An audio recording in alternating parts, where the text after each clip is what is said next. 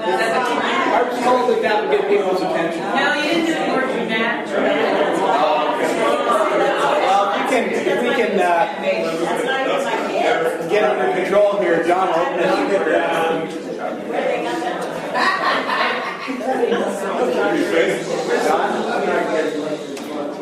Yeah. Heavenly Father, we're coming to you again here in this Sunday school class, Lord. We just thank you for loving us. And all the things that you do for us, day after day after day. You're always there for us, Lord. We love you for that.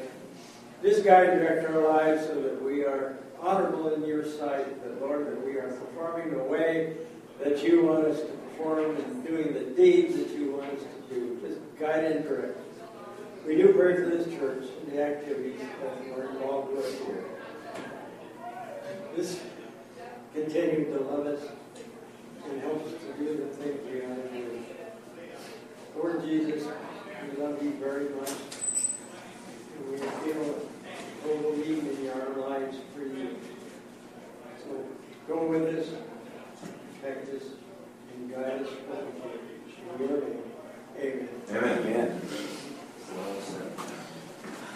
Well, we normally start out with the psalm in the morning, and we will have a couple of psalms today.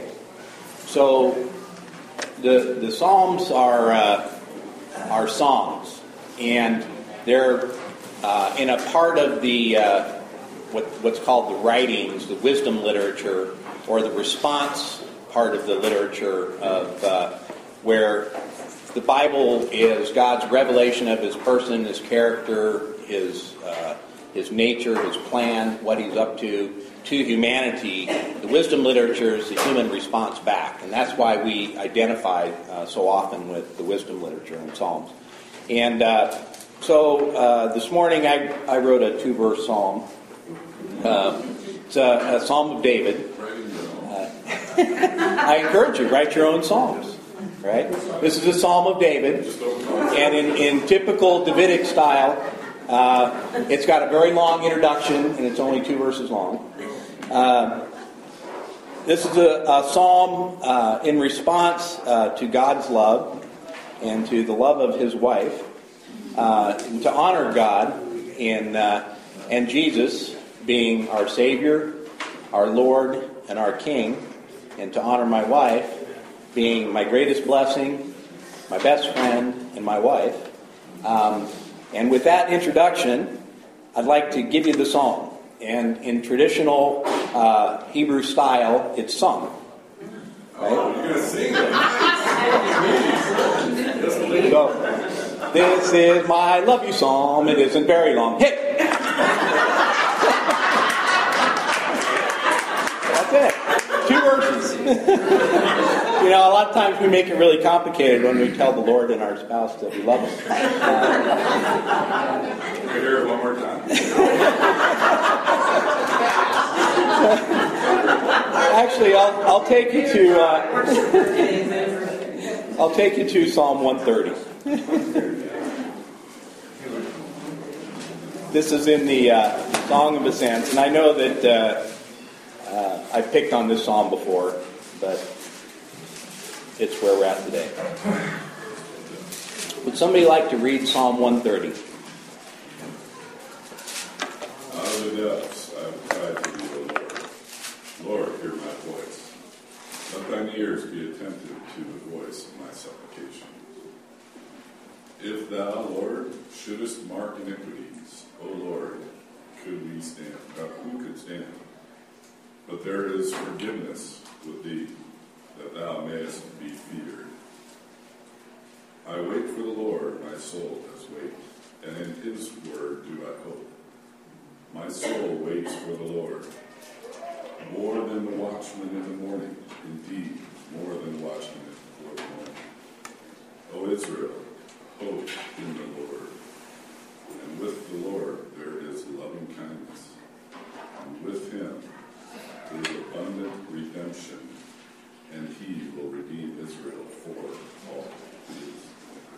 from all his iniquities. Again, Amen. He will redeem Israel from all his iniquities. Who's This- his? Pardon? Well, Is it his this is actually a good point, because that leads us into our connection point from last week to this week. One of the things that we observed when we looked at the story of Abigail was how she shared in the corporate guilt of her household. And so she came and offered herself as an intercessor and as one that would take the punishment for her household, even though she wasn't individually at fault as far as what happened in that account. She was part of the corporate family that was at fault. And so what you see here is you see the language of Israel, or Jacob, and his sons, and their sons, and their sons, and sons, and sons. And so you have multiple generations, such that Israel is being treated as a corporate entity here, and not as an individual. And it's very common for us when we see the personal pronouns like that, his or hers, that we ascribe an individual assignment rather than a corporate assignment. So this is a corporate assignment, and that to Israel. And I think that as we understand Christian theology today, we can broaden that to the whole corporate being of humanity, right? So all of humanity. So in that sense, all of us are to place our hope in the Lord, because with the Lord there is loving kindness for all of us. And that's why I started with the I love you song. And with him is abundant redemption. He is our Savior. And he will redeem all of us from all of our iniquities. So that's how I would maybe paraphrase that, with a knowledge of corporate versus individual. Where we left off last week was my third attempt to get through to chapter 26 of 1 Samuel. I want to ask you, what is it that David is learning? I mentioned that this section of Samuel is about the formation of David in preparation for being king. And it's actually a pretty significant period of time. It occurs over about 14 years. And from beginning to end, before he actually assumes the role of king actively in Hebron. So in that period of formation, what's David learning? Submission? He's learned that God is really working in the details, kind of behind the scenes through all these things that happen, whether it's so obvious or not. That's right. He's learning that God is there working, whether he's aware of it or not. So he's learning to trust in the Lord. What else is he learning? Leadership. True leadership. He's learning what true leadership looks like, and how important it is that a leader be above reproach. We see that explicitly called out in the New Testament. What else is he learning? From personal experience, I think he's learning patience. He's learning patience. One of the things my son said to me recently, he said, "Yeah, about 3 years ago, I prayed for patience, and I realized I was lacking patience. I've had nothing but trials ever since." And I said, "Yeah, exactly. That's how you get patient." So be careful what you pray for. But actually, he is learning patience. He's learning to wait upon the Lord.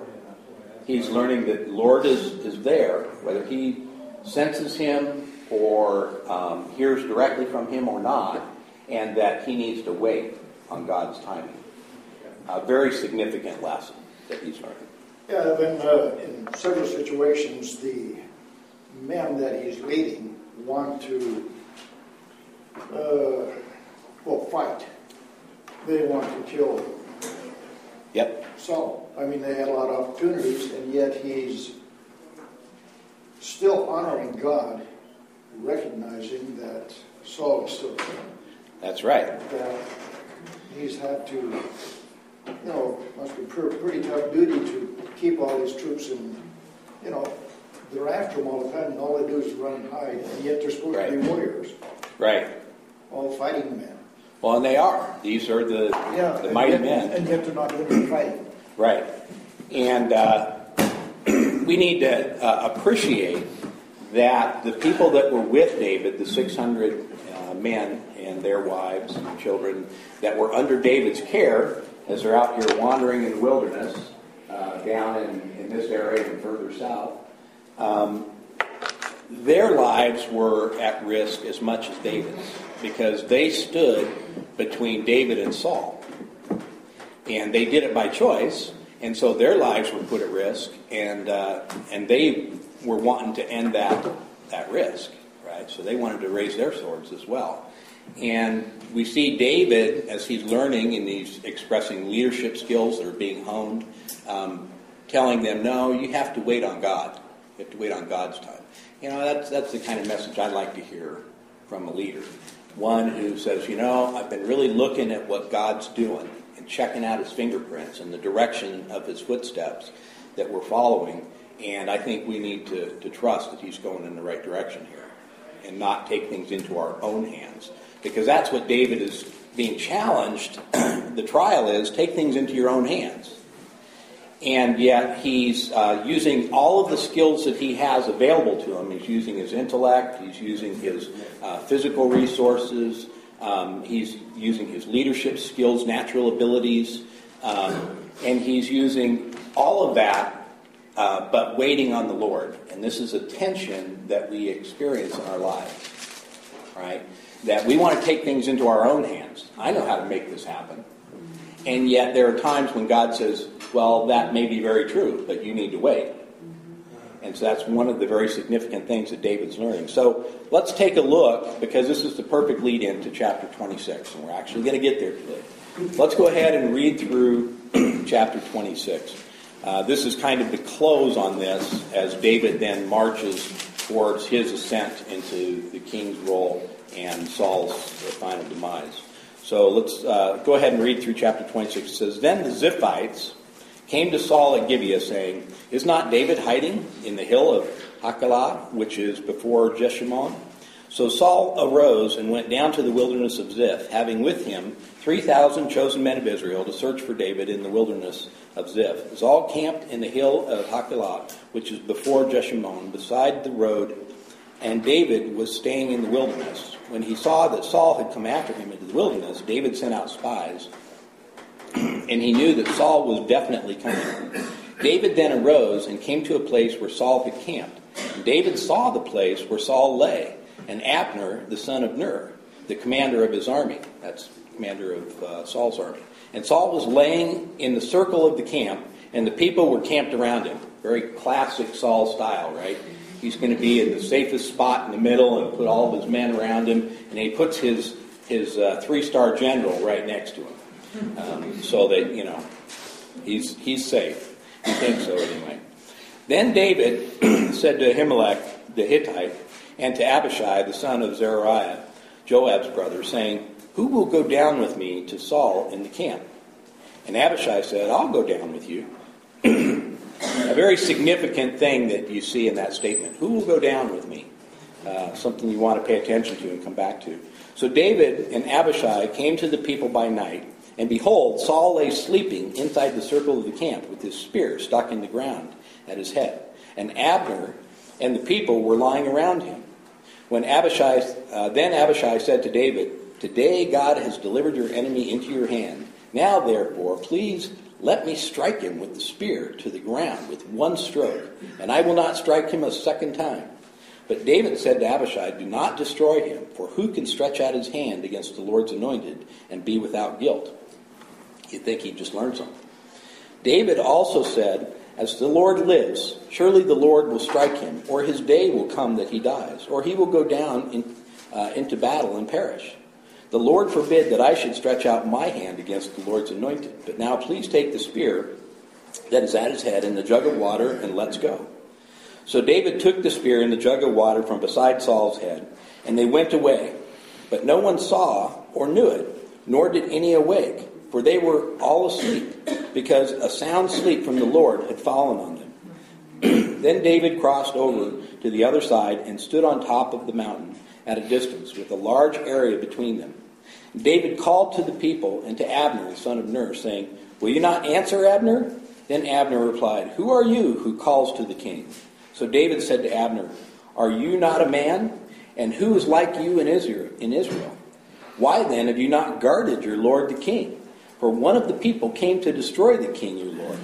This thing that you have done is not good. As the Lord lives, all of you must surely die, because you did not guard your lord, the king's anointed, or the Lord's anointed.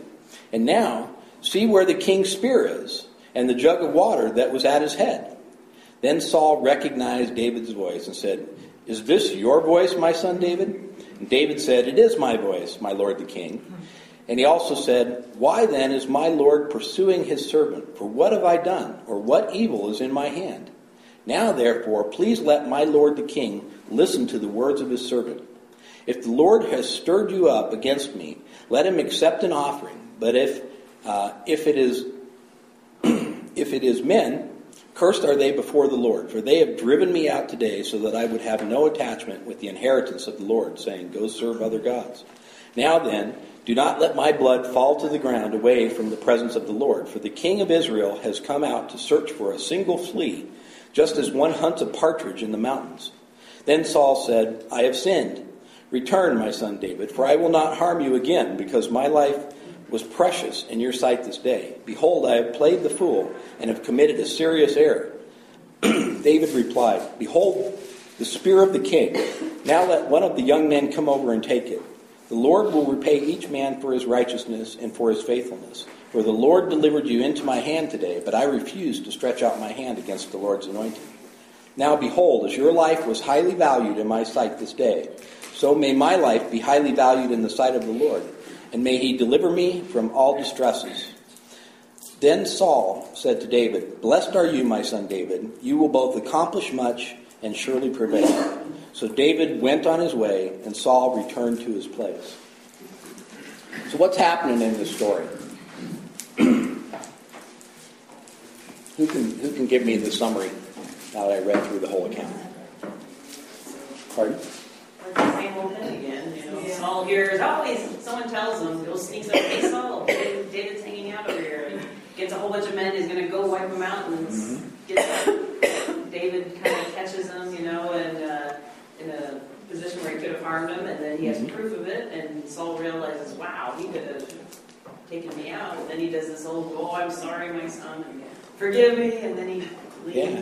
Come on back. I got room for you at the dinner table. Notice David didn't come on back.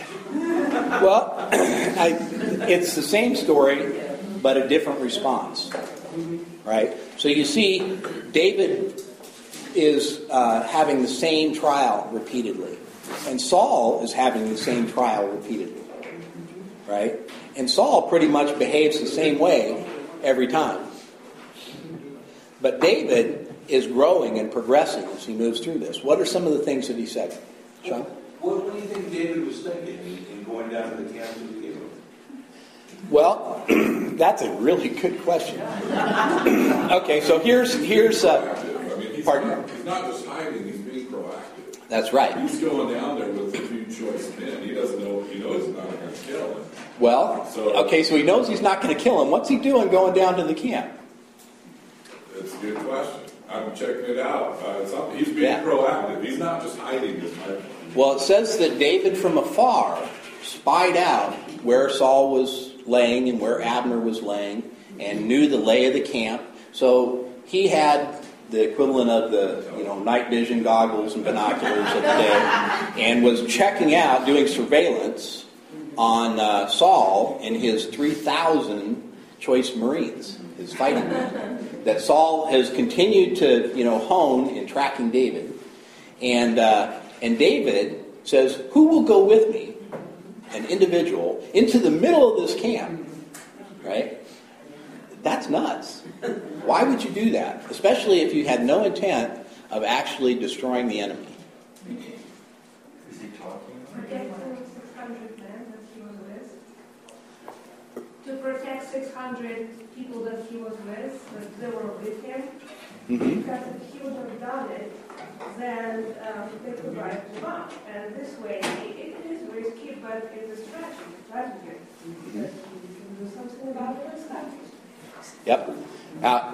I don't know that I heard all of that because I'm a little hard of hearing, but I'll paraphrase and tell me if it's right. David had the welfare of the people that had been put in his charge in view and recognized that going in to address this problem face on, even though he didn't know what action he was going to take, he knew he wasn't going to kill him because it's the Lord's anointed. Nonetheless, he was putting himself in harm's way for the protection of his people. Is that what you said? That's a very, very insightful observation. That's very good. Yes?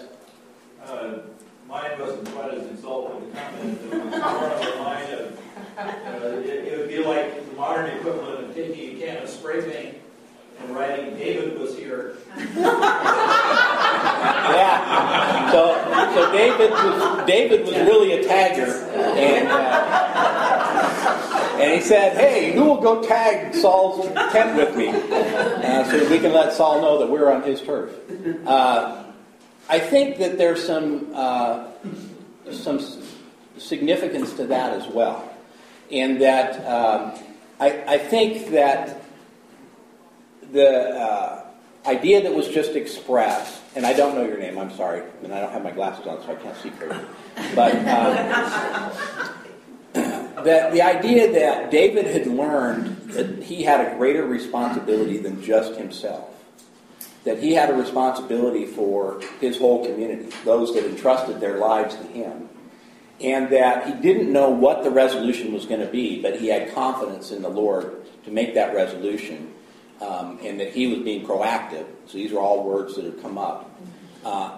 In addition, he knew from a previous experience, when he cut off the corner of Saul's robe, that the mercy and submission that David expressed to the king that was reigning was persuasive, and at least that day, causing the king not to kill him.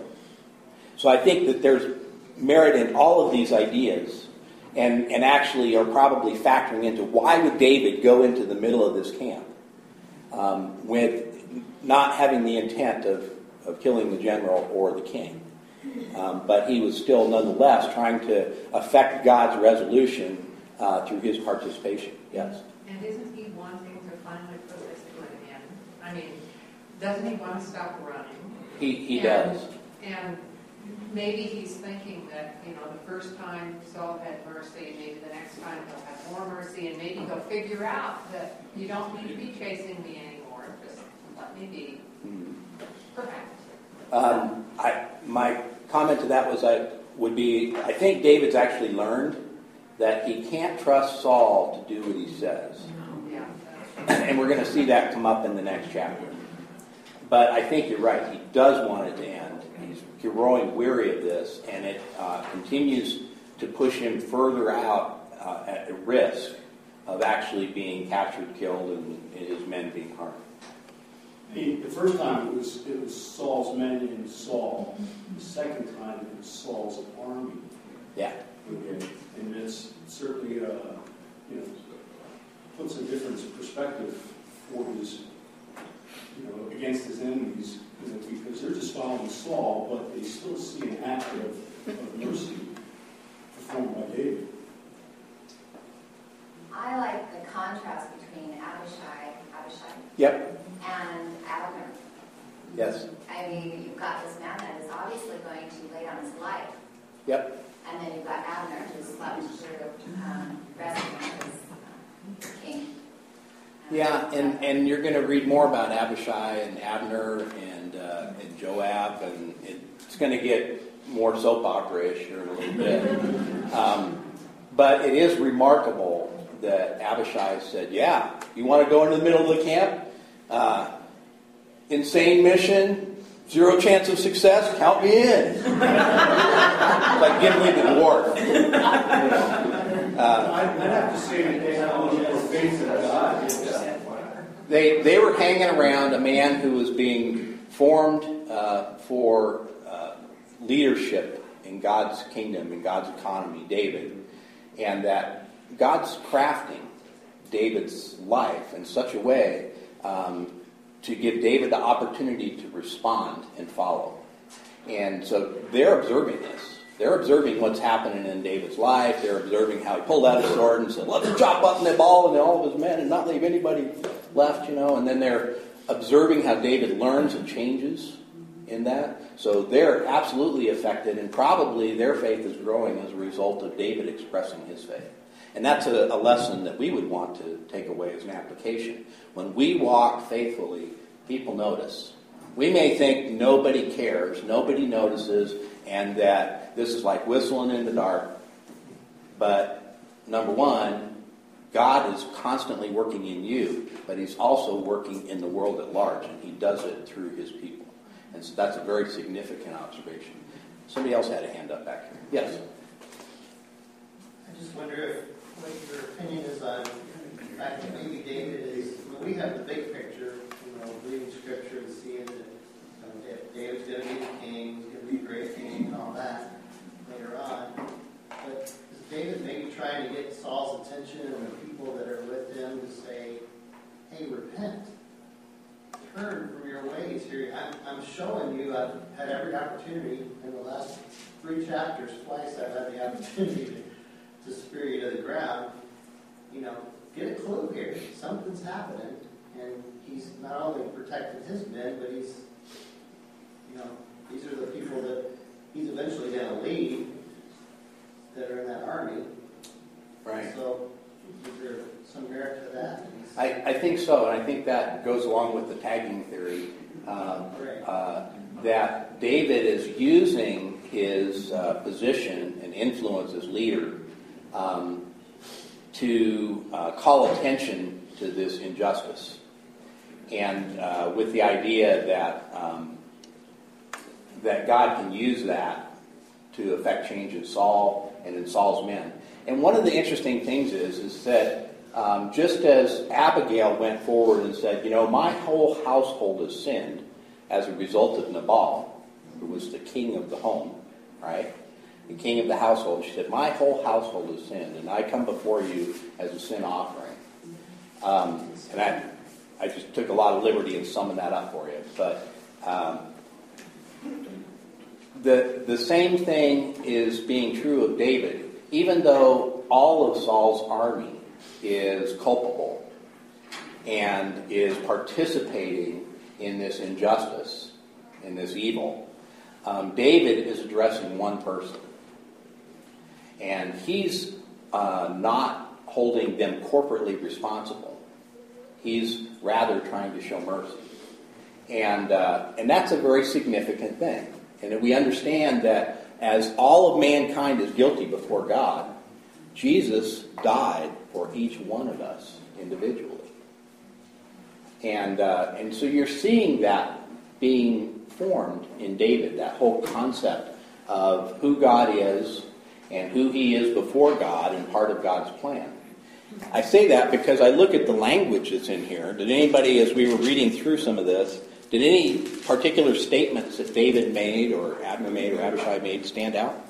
What I find interesting, didn't he ask him before, more or less, didn't he kind of accuse Saul a little bit more? And like here, he says, if I'm guilty, is it man doing it? Is it God doing it? That's never accused Saul of being the one that's doing it, you know what I mean? And right. So, like with his statements there, you know what I mean, you kind of wonder, okay, is that leading Saul somewhere? I don't know.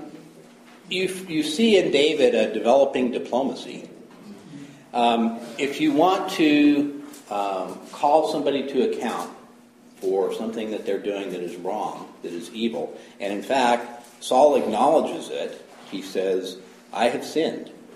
Let me see, let's go back to Saul said, I have sinned, verse 21.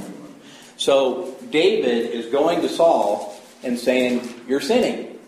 Repent, you sinner. And but he's not doing it in a way where he's trying to rip off Saul's lips, right?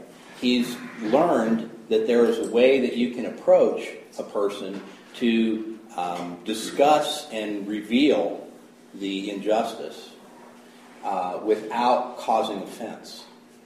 You know, when we bring the gospel to people, what does it say in 1 Peter chapter 3? And that's a whole teaching, chapter 2 and chapter 3 in 1 Peter on submission and how we are to be submitted first to the Lord, but we're also to have that submission and loving kindness towards others, to the point of always being ready, having an answer when someone asks what the hope within us is, and that we are to express that with gentleness and respect.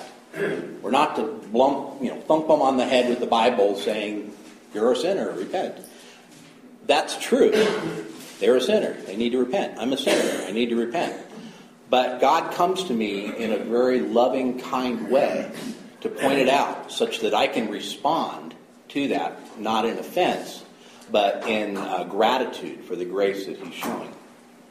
I like to try to look at things. This is a good chapter maybe to do that, and ask yourself, okay, what is, if you were to write a book about, let's say, David on leadership, what kind of things from this chapter can we observe? Okay, so I want to point out a few, and you have some more. Okay, A, he was proactive. Okay, he didn't just wait for Saul to come to him and wipe out his 600 men. You know, he was doing something proactive. I don't know exactly why he was doing it, but he was doing it. He was proactive. Then he asked for volunteers. He didn't have to. He could have ordered, "I want you, and we're going on a little mission here," you know. But he didn't do that. He asked for volunteers. Right. A couple people stepped up and was like, "Well, okay. So we're going to go on this." You pointed out earlier, sort of no-win kind of mission, right? Right. Okay. Then he goes down, but the men that he went with him were gung-ho for him. And it's like, okay, if you're not going to kill Saul, I'll kill him for you. Right. But I won't miss. But they're still under his leadership in that they don't do that on their own. They still kind of ask him, and he says, "No, far be it from us to do this." Right. The other thing that's interesting is God was in this, and God caused the sleep thing to happen. Well, it's even more than that. But then, okay, on top of that, then David calls out all the people with Saul, saying, "You guys," okay, what is it, Abner? Their generals, all 3,000 men, "You guys are all terrible, because I just walked in," and he calls them out. He does. Well, he's much more less diplomatic, saying, "Hey, Abner, your life should be forfeit. You just didn't protect your king." The Lord's anointed, you know. Yeah. And so what was Abner's chief job? Protect the king. That's right. What was the king's chief job? Protect himself. That's right. So the king, Saul, set up somebody else to do his job, right? Because he wanted to be protected first. What did David do? He said, "I'm going right into the middle of the camp." Right? So you said he was proactive. Why was he proactive? Well, that's the question. That's the question. I understand, but he was. He wasn't laying back and hiding. I might have been just, okay, I got a great hiding place. I know these guys are coming, I'm moving. You know, whatever. Right? Yeah, he knew the caves really well. So. But he's saving life, like she said. Yeah. Saving life. Saving life. So he saw God's mission in a larger sense. And I'll get to it. He saw God's mission in a larger sense. He recognized that he had an opportunity to join God in His mission, and he recognized that from the very anointing of Samuel forward. There are particular formative points in David's life, and we see these revealed to us. The whole confrontation with the Philistines and Goliath, and the whole trying to soothe Saul, and all of the things that have occurred throughout this time. David is getting a larger vision of what God is doing and what His mission is, and he is joining God in that mission. And it is that, I believe, and that alone, that causes David to say, "Hey, let's do something that's absolutely insane and impossible, because God does things that are absolutely insane and impossible. And yet he has a mission that I want to join. And I desire to be a part of that, right in the middle of it, as close as I can be. And I'll even be humble enough to be corrected in that. So I think that that's what you're seeing in David. And that's the first point. Now we have a whole bunch of hands up, and I said... I think it's not only an object lesson to David's own group of followers, but each time that David is sparing Saul's life, there are more of the rest of the Israelites present. And in this case, there's 3,000 men, and these are all good soldiers. I mean, these guys are they're the best that Israel's got. And they would all be somebody who would battle it, they would do what they needed to do without a second thought. And now, every one of them will be going back, and to everybody that they meet, everybody they know, they'll say, David could have killed Saul, and he didn't do it. And he said repeatedly, I'm not going to touch you, you're the Lord's anointed. Right. And that more and more people in the country are hearing that, David might be on the run from Saul, but this is kind of a one-sided deal. Because David's not trying to do anything against Saul. Right. Do you think, though, it was a deliberate political attempt for David to gain support through injustice? Or do you think David was acting and that was an interesting side effect? I think it's more of the side effect. That every time this goes on, it becomes more obvious to everybody around that David is trying to do what is right, and Saul is pursuing the opposite. David is trying to do what is right. And what's interesting is when he calls out to Abner and says, your life should be forfeit, you didn't protect the king. And then we ask the question, well, what was Abner's job? What was the king's job? Why was he there to protect the king? Right? Well, the chief job of those that serve the king is service. Right? That we are called first into service. And what that means is that we've learned submission. We've placed all that God has given us and that is of value underneath the authority of the king. And that's what Abner was doing when he said, I will protect you. Now, King Saul should have never asked that of Abner. That was wrong. But David was saying, the very thing that you signed up to do, you failed in. And so he called him to account on his service. And yet that was misplaced. He shouldn't have been called into service to protect Saul. He should have been called into service to protect God's people as a subservient of Saul. So I think that you see all sorts of subtle complexity. And so if you were to go back to Tim's question, and I'll get to about leadership and some of the leadership that's being displayed here, one of the things that you see skillfully done by David through the formation that he's gone through is that he has a vision. And he's able to communicate that so effectively that he will go into the middle of a camp and have an argument with Abishai. He says, who will go with me on this crazy, insane mission? Abishai says, oh, okay, I'm with you. And they go in there, and then they're in the middle of the camp when they have this discussion. Think about that, right? What kind of confidence do you have in God and His mission that you would get into an argument with your guy that is, boldly going with you? I mean, you'd think you'd be using stealth and all sorts of things. You would not want to disturb the 3,000 around you as you're coming in, Abishai thinks, to kill the king. Right? David is leading because he has a vision of what God's doing, and he's communicating it so effectively that when he says it is not for us to do God's job, and then he lists what God's job is. He says, God is going to remove Saul as king. He said he would. He's good to his word. And whether that happens through illness, through natural causes, through war, whatever the means, God is going to affect his plan. And that's where we come to understand the sovereignty of God. And that he is accomplishing his purpose. Well, David caught this vision. That's what God was doing.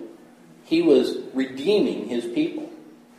And that he had an opportunity to join him in that. And he cast that vision forward. So we talk about vision casting in leadership. That's one of the things I think we can pull from this. Is that David didn't just do this insane thing specifically because he was trying to get Saul off his back, although he certainly wanted Saul off his back.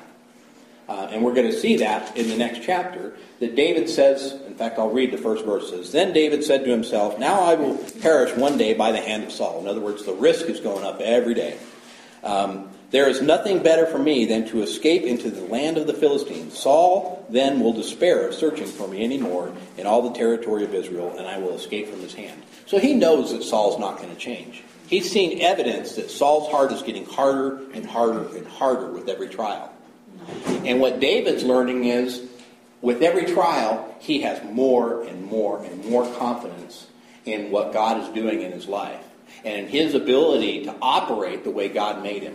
And so he's using reason here, and he's using logic, and he's using care for his people, and says, God's going to accomplish his mission. Let's get safe now. Which, going into the Philistine territory, is making it safe. Nonetheless, you see a wisdom there.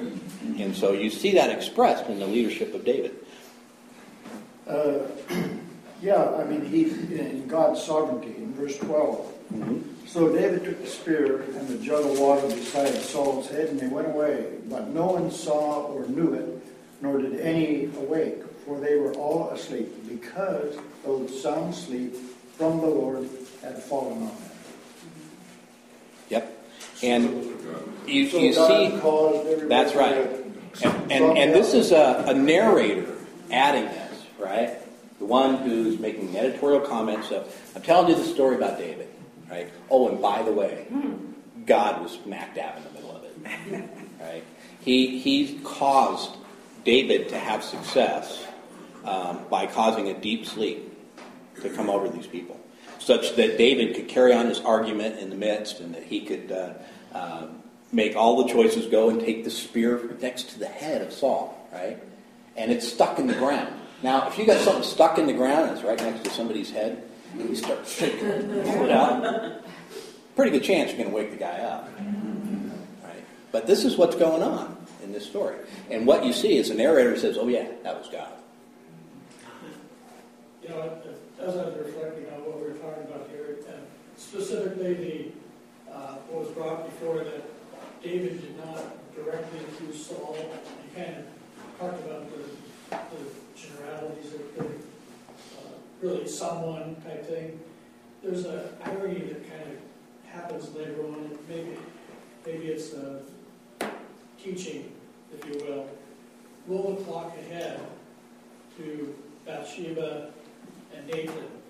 And when I read that passage, as Nathan's talking about the little sheep, the little lamb that was taken, and David's reaction seems so immediate. The immediate reaction of it, I thought, oh, it's God convicting. And then as we reflect back here, this is the method that David used, and later on Nathan used the very same method in describing a difficult situation or not wanting to confront it directly.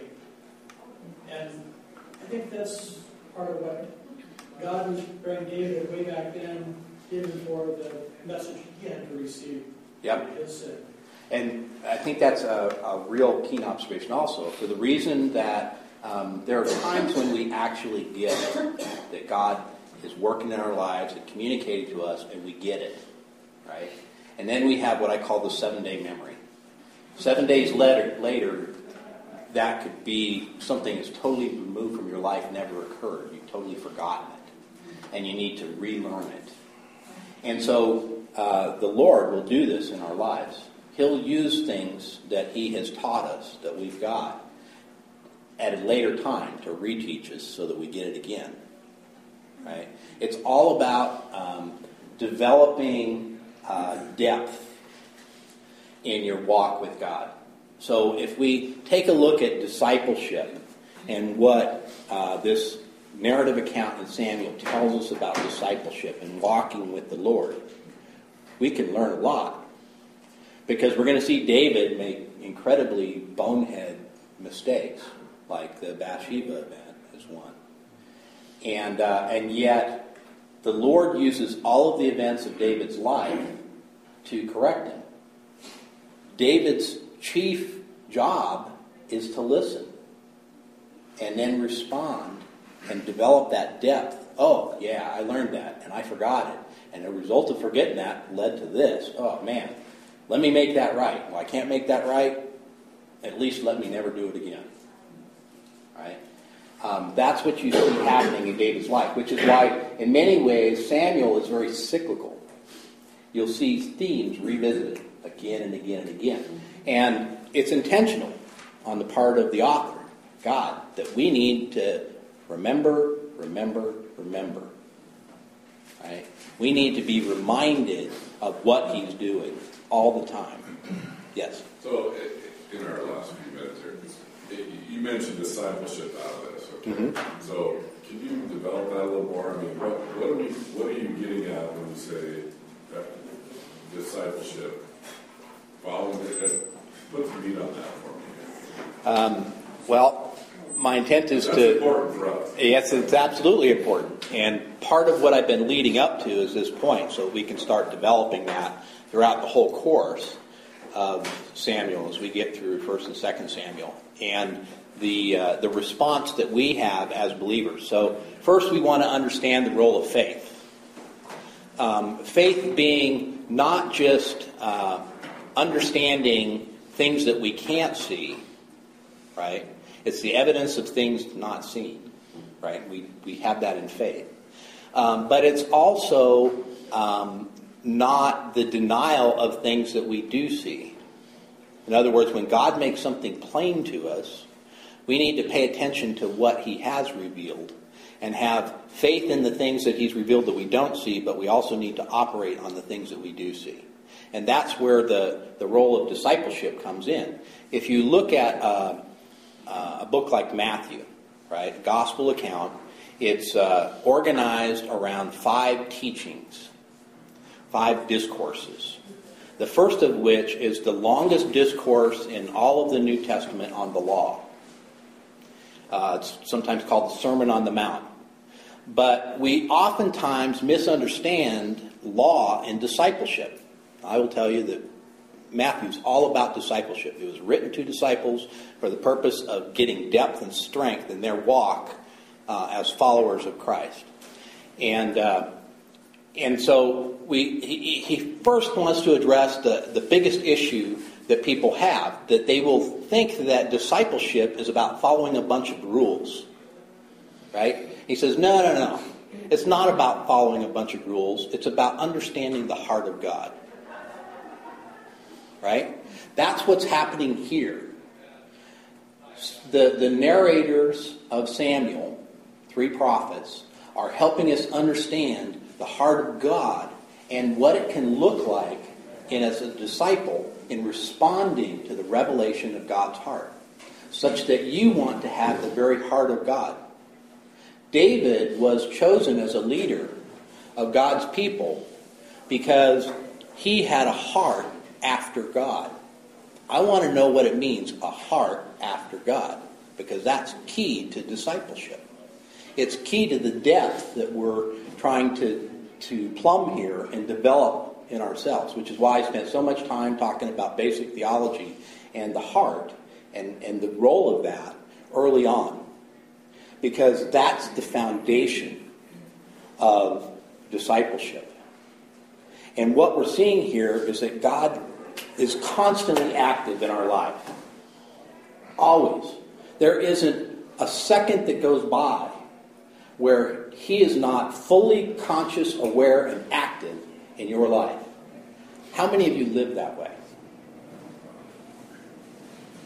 Yesterday I'm mowing the lawn, and I got a lawn tractor because The first time I mowed our front lawn by hand about killed me. So we got a lawn tractor. I call it my pony.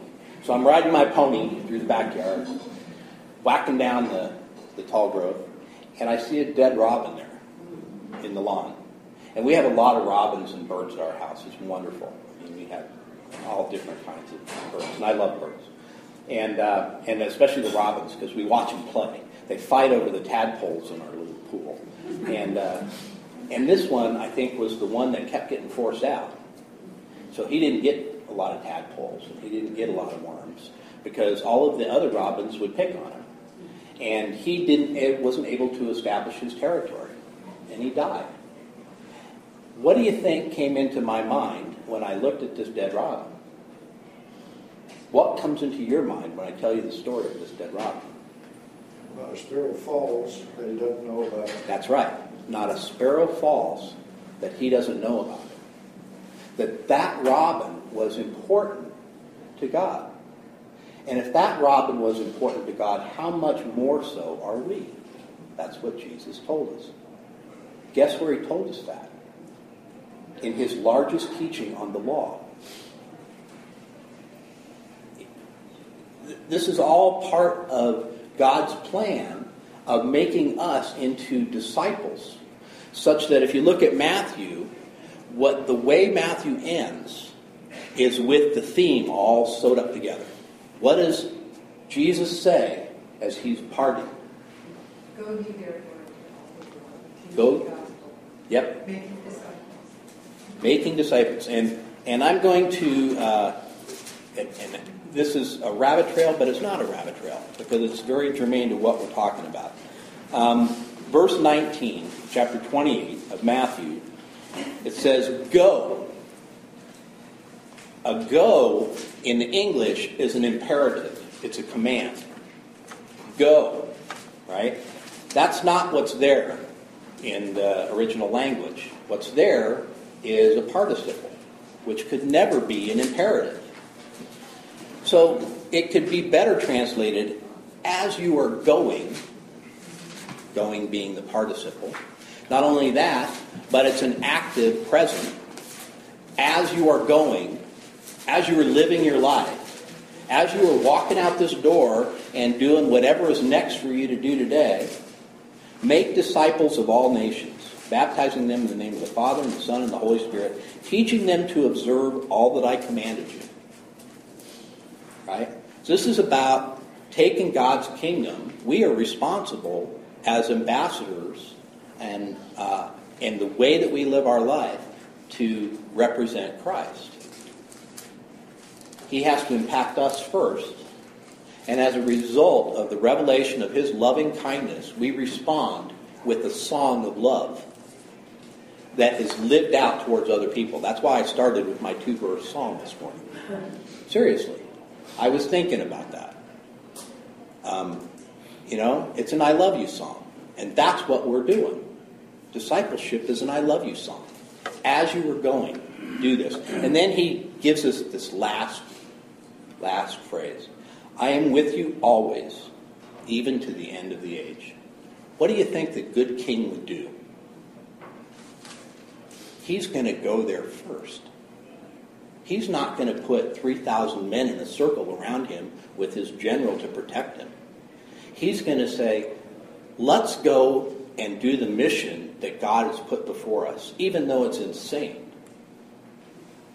Right? That's what's happening, that David's learning, that is going to translate into him being an effective leader.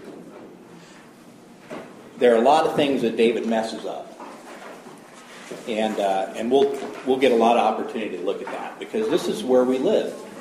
We live in a messed up world, making messed up choices, and God calls us to something higher. He does not call us to unmess up the world, but what he calls us to is to have our hearts right and following him, to be transformed into the image of his Son, to be conformed to the image of his Son. To have a heart after God, so that when you see a robin on the ground or you see a rainbow in the sky, that you immediately reflect back, remember what God is doing, because that's there for you. so that you can walk effectively teaching all people. So let's go ahead and close there. I do want to point out we did make it all the way through chapter 26. There's a lot in there. I was hoping to get through 27, but we'll do that next week. So, Lord, we just thank you for all that you're teaching us. And it's so rich as we go through this, which is why we labor over it for such a length of time, because we know that there are so many subtleties that you would teach us, and it's so deep, and that it affects us at all stages of our lives, and that there are things that we hear and learn that sometimes they're filed away for future use, sometimes they're a reflection on the past, and sometimes they're an immediate call to action now. Lord, we would ask that you would give us revelation of your truth through the Holy Spirit, that we would know that which you've done, that which you're doing, and that which you will do, such that we can join you in that. And Lord, soften our hearts, allow us to hear and respond. Lord, we lift to you this time this morning as we go from here into the morning service, and we struggle through Ecclesiastes, which is a book about the world. And you know, you can turn on the news and you hear Ecclesiastes, and Lord, we want to not get discouraged in that, but we want to see what you're doing so that we can join you and be energized in that we can be borne up on wings of eagles, Lord, and have our spirit refreshed. And Lord, we thank you for this. We ask for your protection about us as we go from here. We ask for your blessing, Lord. And we do that boldly. I mean, it's I don't know what else to say about that. We need you, and we love you. Lord, we thank you for all of this, and we ask this in the name of your Son, Jesus, to honor him and to honor you in all things, we pray.